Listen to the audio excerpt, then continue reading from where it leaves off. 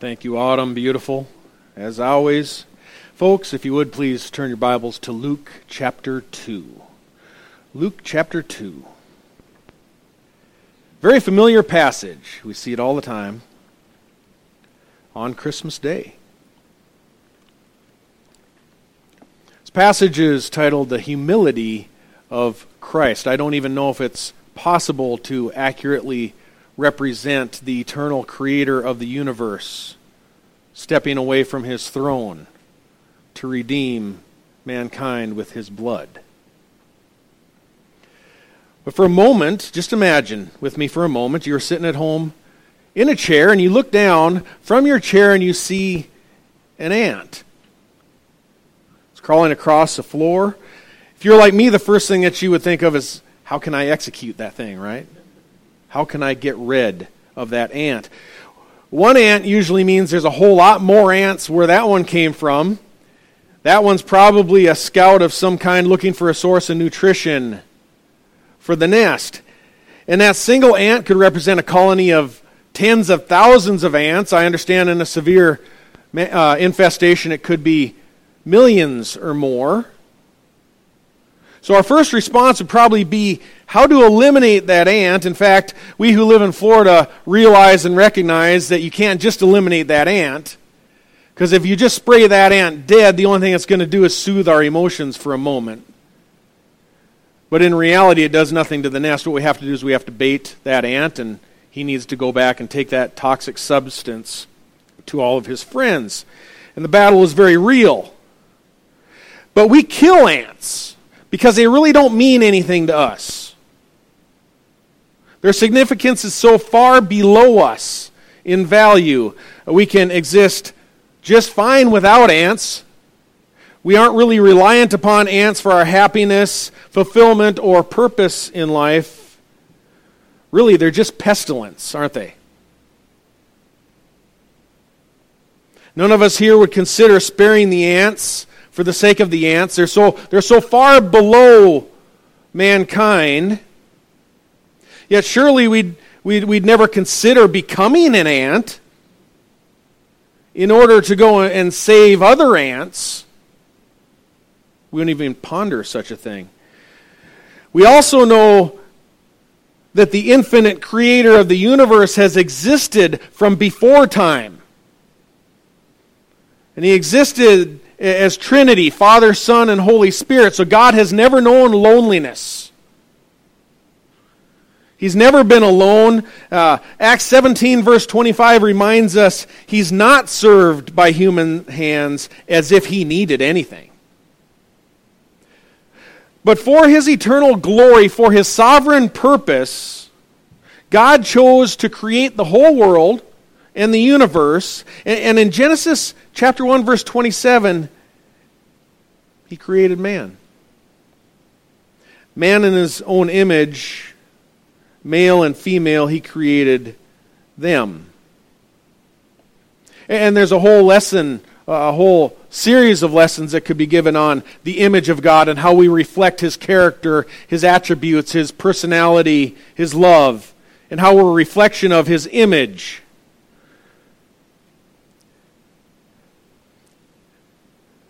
There could be a whole series of sermons given on the fall and how we rebelled and how it separated us from God. But we also have to acknowledge that before we even rebelled, before there was even a creation, God knew full well what was going to happen. He knew man was going to fall in the garden, that man would rebel, fall into sin, thus separating himself and herself and all of us from God. Nothing concerning the fall caught God off guard. You don't hear that a lot today. Yet in Isaiah 14 verse 24 we are told, the Lord of hosts has sworn, saying, surely just as I have intended, so it has happened, and just as I have planned, so it will stand. God's never caught off guard. He's never caught by surprise. He knows everything. He's omniscient. He knows the beginning from the end. He's represented in Revelation 22, verse 13, as the Alpha and the Omega, the first and the last, the beginning and the end. So the future is in God's hands. Thankfully, we know how it all ends, because God has determined how time will end, and He has shown us in Scripture how it's going to end. God's not constrained by time. He created time. It is an invention of His. We're confined by time. God is not. And this is why, although God has existed for eternity, the book of Genesis opens by saying, in the beginning. Well, in the beginning of what? In the beginning of time, as God created it. God is in control of time. He created time. Shortly after the church was born, the Apostle Peter and John were threatened by the chief priests.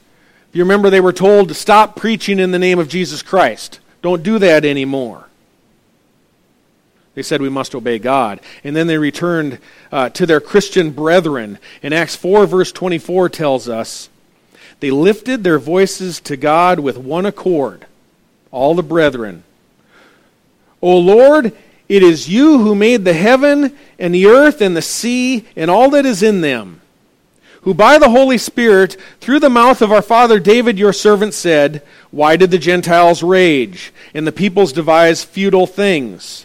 The kings of the earth took their stand, and the rulers were gathered together against the Lord and against His Christ. For truly in this city there were gathered together against your holy servant Jesus, whom you anointed, both Herod and Pontius Pilate, along with the Gentiles and the people of Israel, to do whatever your hand and your purpose predestined to occur. Also in his sermon on the day of Pentecost, the Apostle Peter is explaining to the people the reason for the manifestation of the Holy Spirit and the miracles that they were seeing. And in Acts chapter 2, verse 22, Peter's preaching to them saying, men of Israel, listen to these words. Jesus the Nazarene, a man attested to you by God with miracles and wonders and signs, which God performed through him in your midst, just as you yourselves know, this man, the Christ, was delivered over by the predetermined plan and foreknowledge of God. You nailed him to a cross by the hands of godless men and put him to death, but God raised him up again, putting an end to the agony of death, since it was impossible for him to be held by its power. Scripture is clear that the events of the crucifixion, the death of Christ, were predestined to occur in a predetermined plan by God. And when referencing God's plan of redemption, the cross, Christ's substitution on our behalf, the Bible never represents that, the crucifixion, as some kind of stopgap measure that God came up with after the fact of the fall. Through the cross, God, He isn't fixing a situation that somehow flew out of control, and He's trying to patch it up. It was all a plan from the beginning. His plan was that there would be a people who would be redeemed. 1 Peter 1:19, with precious blood, as of a lamb unblemished and spotless, the blood of Christ. For He, the Christ, was foreknown before the foundation of the world. Christ's role as the Son of God who would become the Lamb of God was predetermined before the foundation of the world. That is before even creation. Those of us who are in Christ, familiar passage, Ephesians 1:4, we were chosen in Christ before the foundation of the world. Predestined to adoption as sons through Jesus Christ to Himself, according to the kind intention of God's will. In Matthew 25, verse 34, this is a scene of the final judgment. We're given by Jesus a picture of the Son of Man. He's sitting on His throne, and He's separating the sheep from the goats, while saying to His sheep, "Come you who are blessed of my Father, inherit the kingdom prepared for you from the foundation of the world." According to both Revelation 13:8 and 17:8, even our names are already written in the Lamb's book of life before the foundation of the world. And the reason I cite all these references is just to re-emphasize to us something we lose sight of from time to time.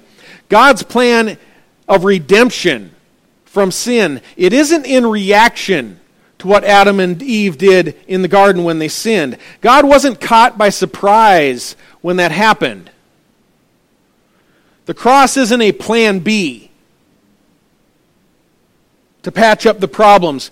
The incarnation of Christ, the birth of Christ, God becoming man, the cross, his crucifixion, our redemption from sin is plan A. From the beginning, before the foundation of the world, God had this planned. It was a predetermined intra-Trinitarian plan, if you like. It was a plan between himself, Father, Son, and Holy Spirit. What was the plan? The plan was from the beginning, the Son of God would set aside all of his privileges as God, all that he deserved rightly as God, and he would empty himself. He would, in a sense, lower himself to become an ant, to save ants. And this illustration probably comes across pretty extreme. I understand that. Comparing men to ants may be extreme because we live in a culture that just exalts man, lifts man up to the level of deity. We make an idol out of man. We scream praises to man. We sing songs about man. We direct our adoration or our worship towards man and woman. In our depraved, idolatrous culture, pick the venue, man or woman. Pick the type of entertainment, the music, the style, the theater, whatever it is.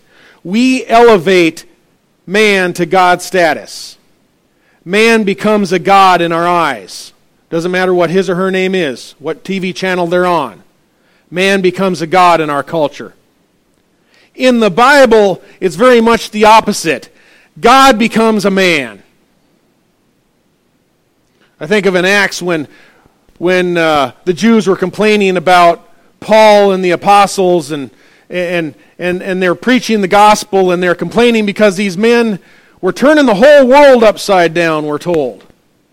That's a good thing.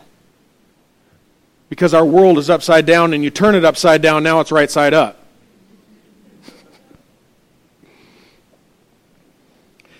It's also important as we think about the incarnation, about the birth of Christ, Christ never became less than God. You'll hear that suggested by some groups. That's completely inaccurate. There's never been a moment in time where Jesus Christ was not fully God. For we know from Colossians 2 verse 9 that in him all the fullness of deity dwells in bodily form. Christ has always been God. At the incarnation, the Son of God didn't lay aside or empty himself of his deity. That's not what it's talking about in Philippians chapter 2. What God the Son did was he laid aside and he emptied himself of all the privileges of a God, while submitting himself to the will of the Father. You see that throughout Scripture. Not my will, but thy will be done. And in doing so, Christ, he stepped away from his throne, becoming flesh, dwelling amongst ants. He didn't need to do it. He didn't need us. God doesn't need anything. God's fully self-sufficient, not dependent on any man. The triune Godhead existed for eternity before time even began. Just fine without any of us. So why did God do it? Why is there a creation? Why is there man? Why are we here? You hear that echoed all the time. People are just lost and they can't figure out why they're here. Why was I born? Why what am I supposed to do? Why did God do it? Well, we know as Christians, there's only one answer to that. God did it for His glory. God did it for His glory. And I'm going to return to that theme in just a moment. But follow along as I read our text from Luke chapter 2, the Christmas story. I'm going to read verses 1 through 7. Luke writes, "Now in those days a decree went out from Caesar Augustus that a census be taken of all the inhabited earth. This was the first census taken while Quirinius was governor of Syria. And everyone was on his way to register for the census, each to his own city. Joseph also went up from Galilee, from the city of Nazareth to Judea, to the city of David, which is called Bethlehem, because he was of the house of the family of David, in order to register along with Mary, who was engaged to him and was with child.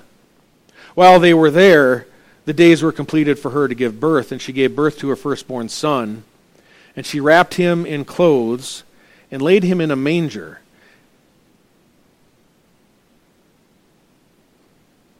because there was no room for him in the inn."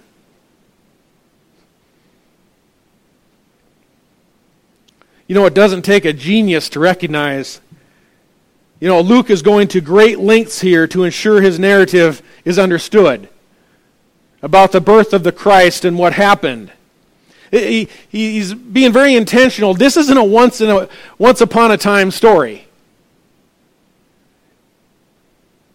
The historicity of Luke's writing is very intentional. And if we look back to chapter 1 and verse 3, we'll see that we'll be reminded by Luke's introduction that he's writing to a specific person. That man is named Theophilus. And this Theophilus, he was esteemed by Luke with the title Most Excellent Theophilus. In chapter 1, verse 3, you and I are given a strong indication that Theophilus was some kind of high-level Roman official. We talked about that several weeks ago. He was probably a governor, possibly of a significant territory.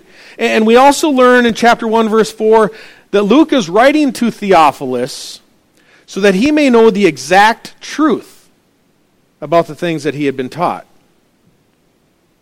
So being a historian type, Luke introduces the birth of Jesus now in chapter 2 with using a chronological marker. And while Theophilus, him being a Roman official, he would most assuredly have been educated in civics, in the history of Rome and Judea, and Roman rule. He would have known, or at least had records that were accessible concerning the decrees of Caesar. Those that called for a census, those that called for numbering the people for the basis of taxes and military service. And if you've read some Roman history yourself, you probably realize that Caesar Augustus was previously Octavius, right? And Octavius, he ascended to political dominance in Rome in 31 BC by defeating Antony and Cleopatra in a great ship battle, right? And it's called the Battle of Actium. And not long after that, and just 2 years later in 29 BC, Octavius then becomes Caesar Augustus, the first Roman emperor. And I say all this just so that we will simply recognize that Theophilus would have been well acquainted with the identities of Caesar Augustus and Quirinius, the governor.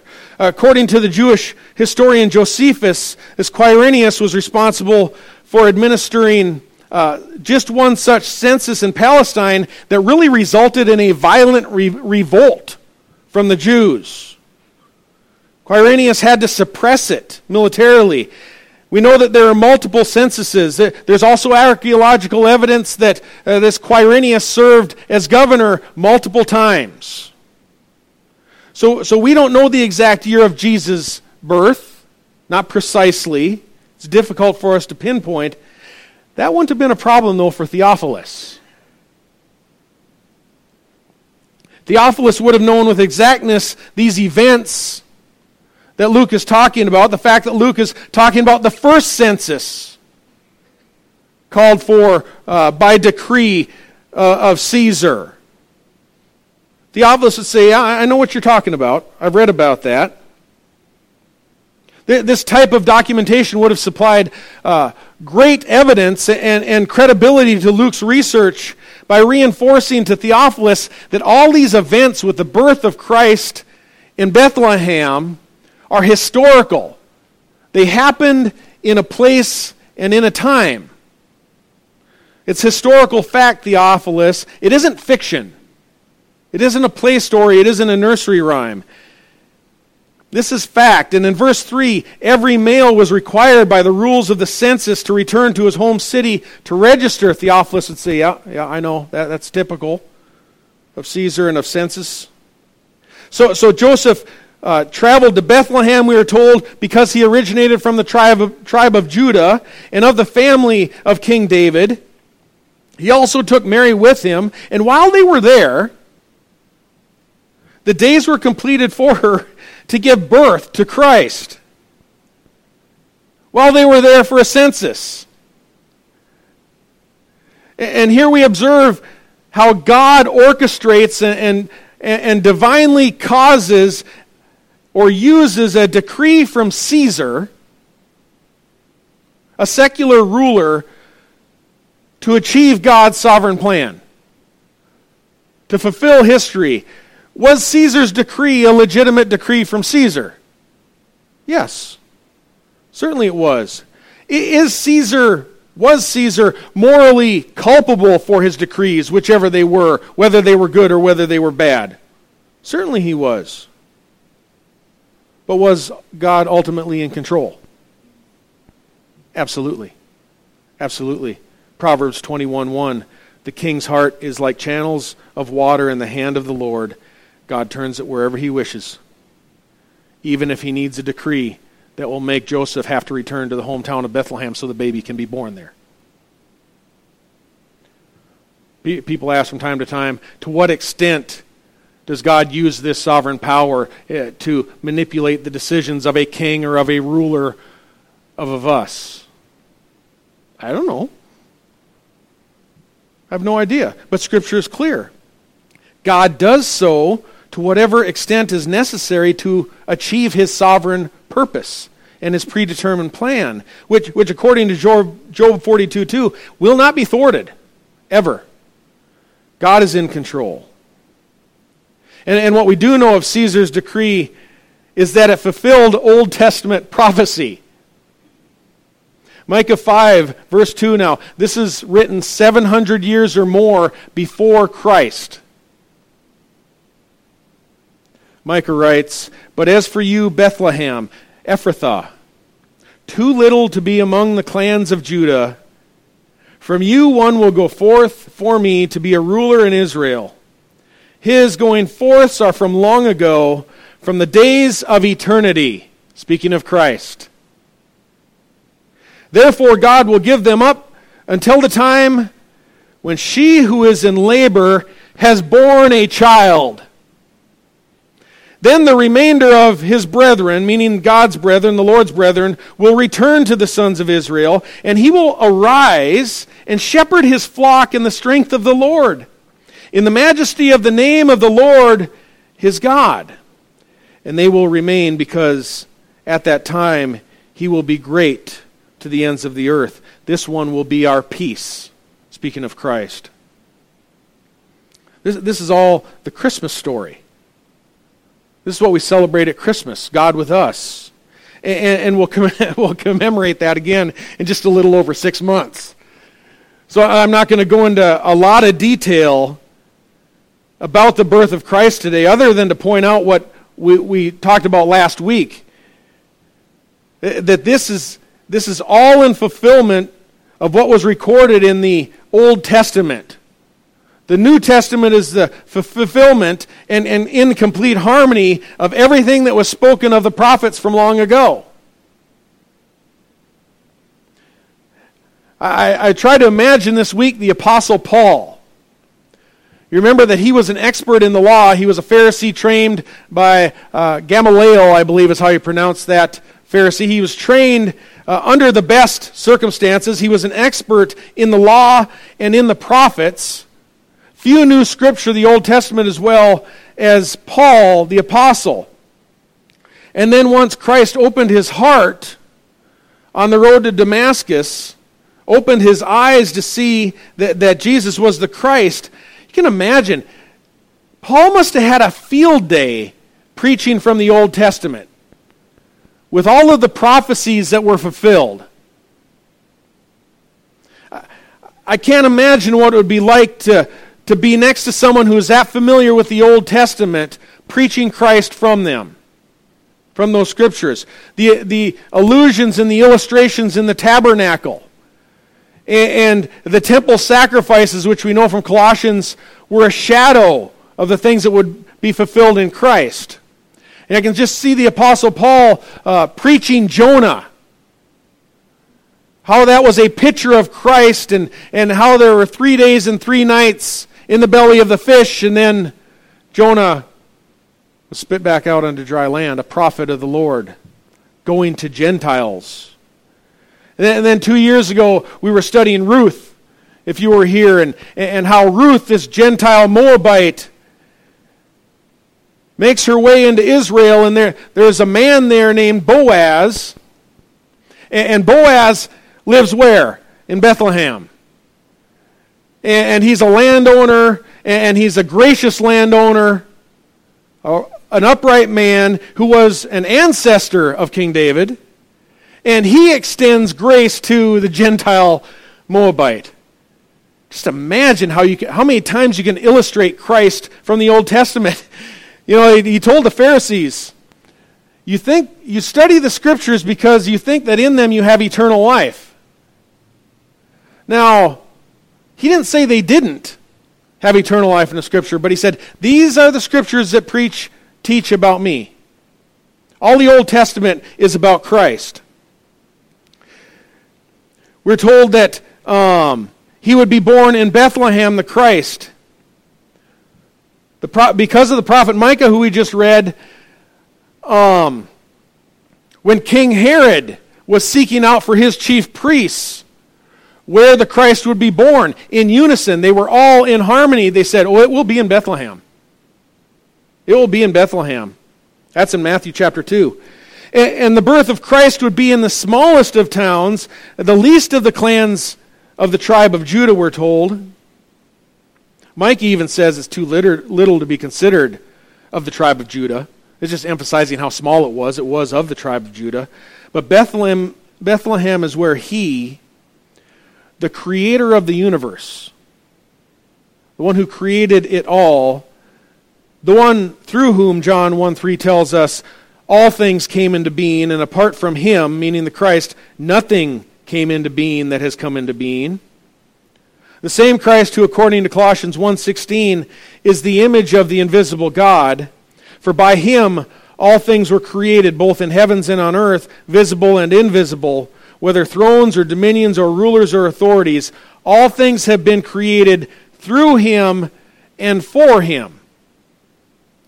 Everything was created through him and for him.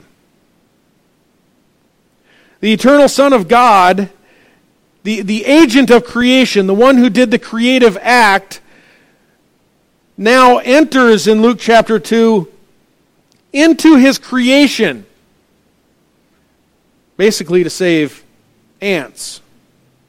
And he did so through the most humble of means. By sovereign decree and a predetermined plan, he empties himself. And by the power of himself, by the Holy Spirit, he was conceived to be born one of us. Likely due to the number of people traveling for this census. The inn was full. There's only one place for this child. It is in an animal feeding trough. I'm going to share with you what songwriters Mark Martel and Jason Germain write about him. Follow the star to a place unexpected. Would you believe, after all we've projected, a child in a manger, lowly and small, the weakest of all, unlikeliest hero, wrapped in his mother's shawl, just a child. Is this who we've waited for? Well, how many kings stepped down from their thrones? How many lords have abandoned their homes? How many greats have become the least for me? And how many gods have poured out their hearts to romance a world that is torn all apart? And how many fathers gave up their sons for me?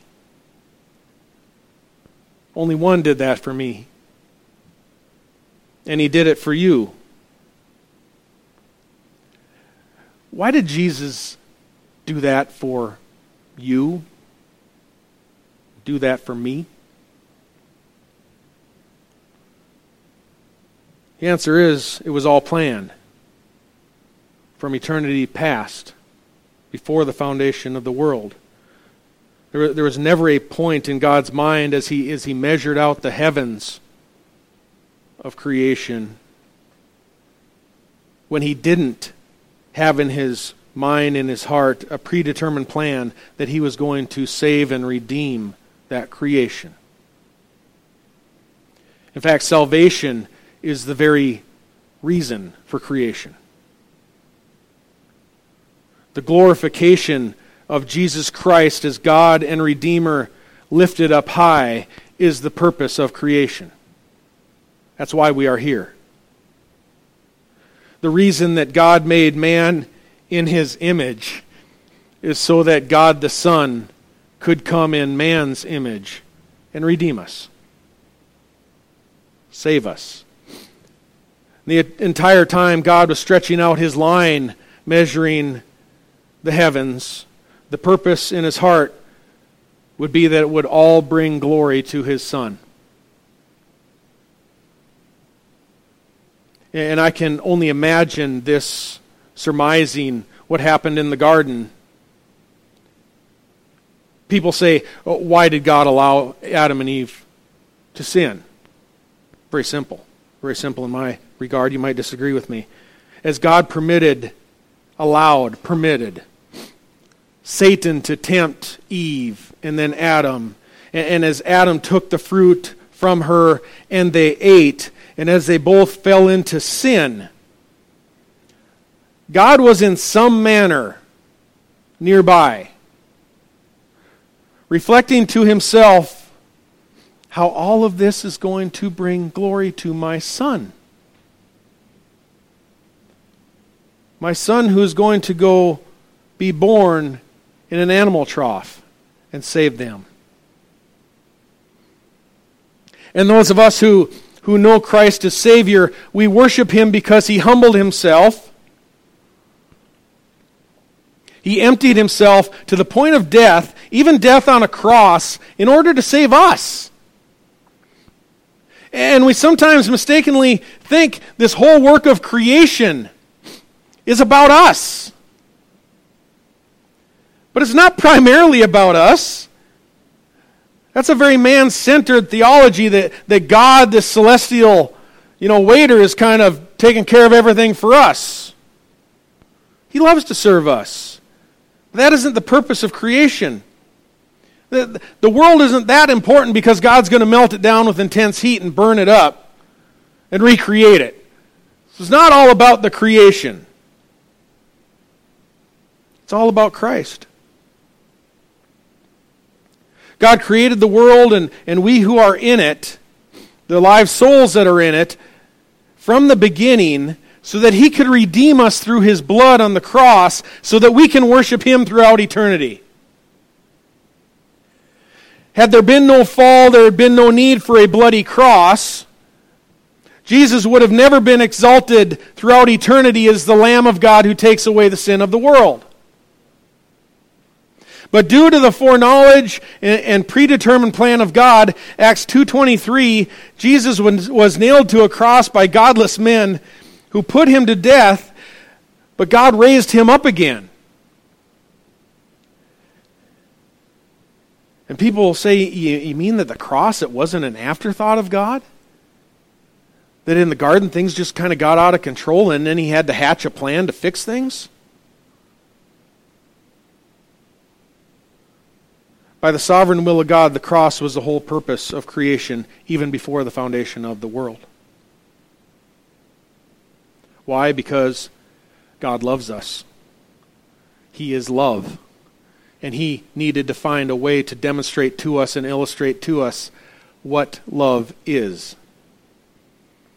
He needed to show us in the riches of his grace, in his love, in a tangible way, what love is, so we can observe that and go and do likewise.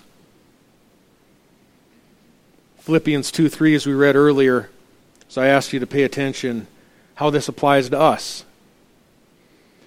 Paul writes, "Do nothing from selfishness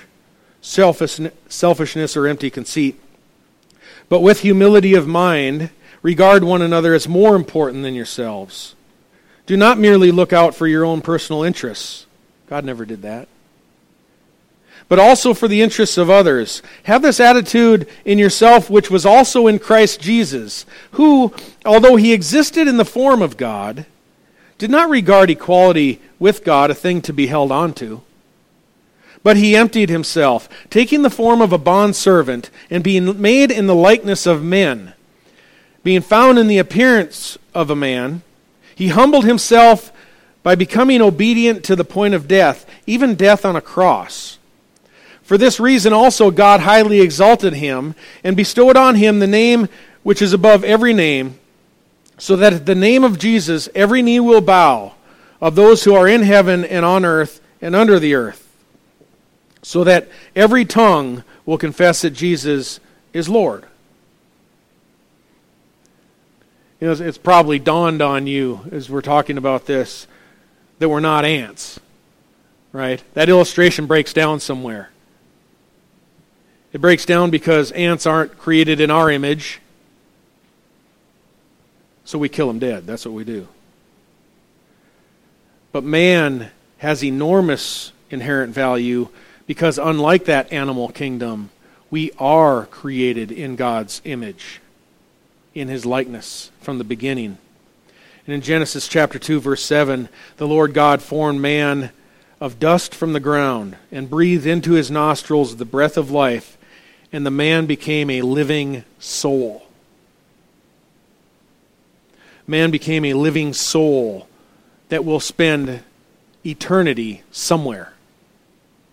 That's what separates us from the animal kingdom. The image of God, the eternal soul, is something that no animal can boast of. It's why we're never told by God to be concerned about the eternal destiny of animals. Though I know many today are. We're not told to be concerned about the salvation of animals nor their eternal destiny. We're told over and over and over again to be concerned about the salvation of men. And the inherent dignity of man, it's so clearly manifest through the fact that God himself humbled himself and became a man in Bethlehem in order to save us. And every single soul, saved or unsaved, will look upon Christ and see the nail-scarred hands and will bow down and confess that he is Lord. I suggest doing it sooner than later. And if you were here last week, I briefly cited John 6, verse 53, where Jesus said, "Truly, truly, I say to you, unless you eat of the flesh of the Son of Man and drink his blood, you have no life in yourselves. He who eats my flesh and drinks my blood," Jesus says, "has eternal life, and I will raise him up on the last day. For my flesh is true food, and my blood is true drink. He who eats my flesh and drinks my blood abides in me, and I in him." And some of the people following Jesus at that time said, "This is hard teaching. Who can listen to this?" And as a result, we know that many of them, we are told, quit following Jesus at that time. And I have to agree, it's really hard teaching. It's hard enough where there's a lot of disagreement today on the meaning of that passage. We do know that Jesus isn't suggesting, as some do, that merely partaking of the Lord's Supper by itself saves. We know there are many across denominational lines of all types who ceremonially partake of the bread and the cup for decades, who've never placed their faith in Christ. You can go through the outward actions without understanding or accepting the meaning.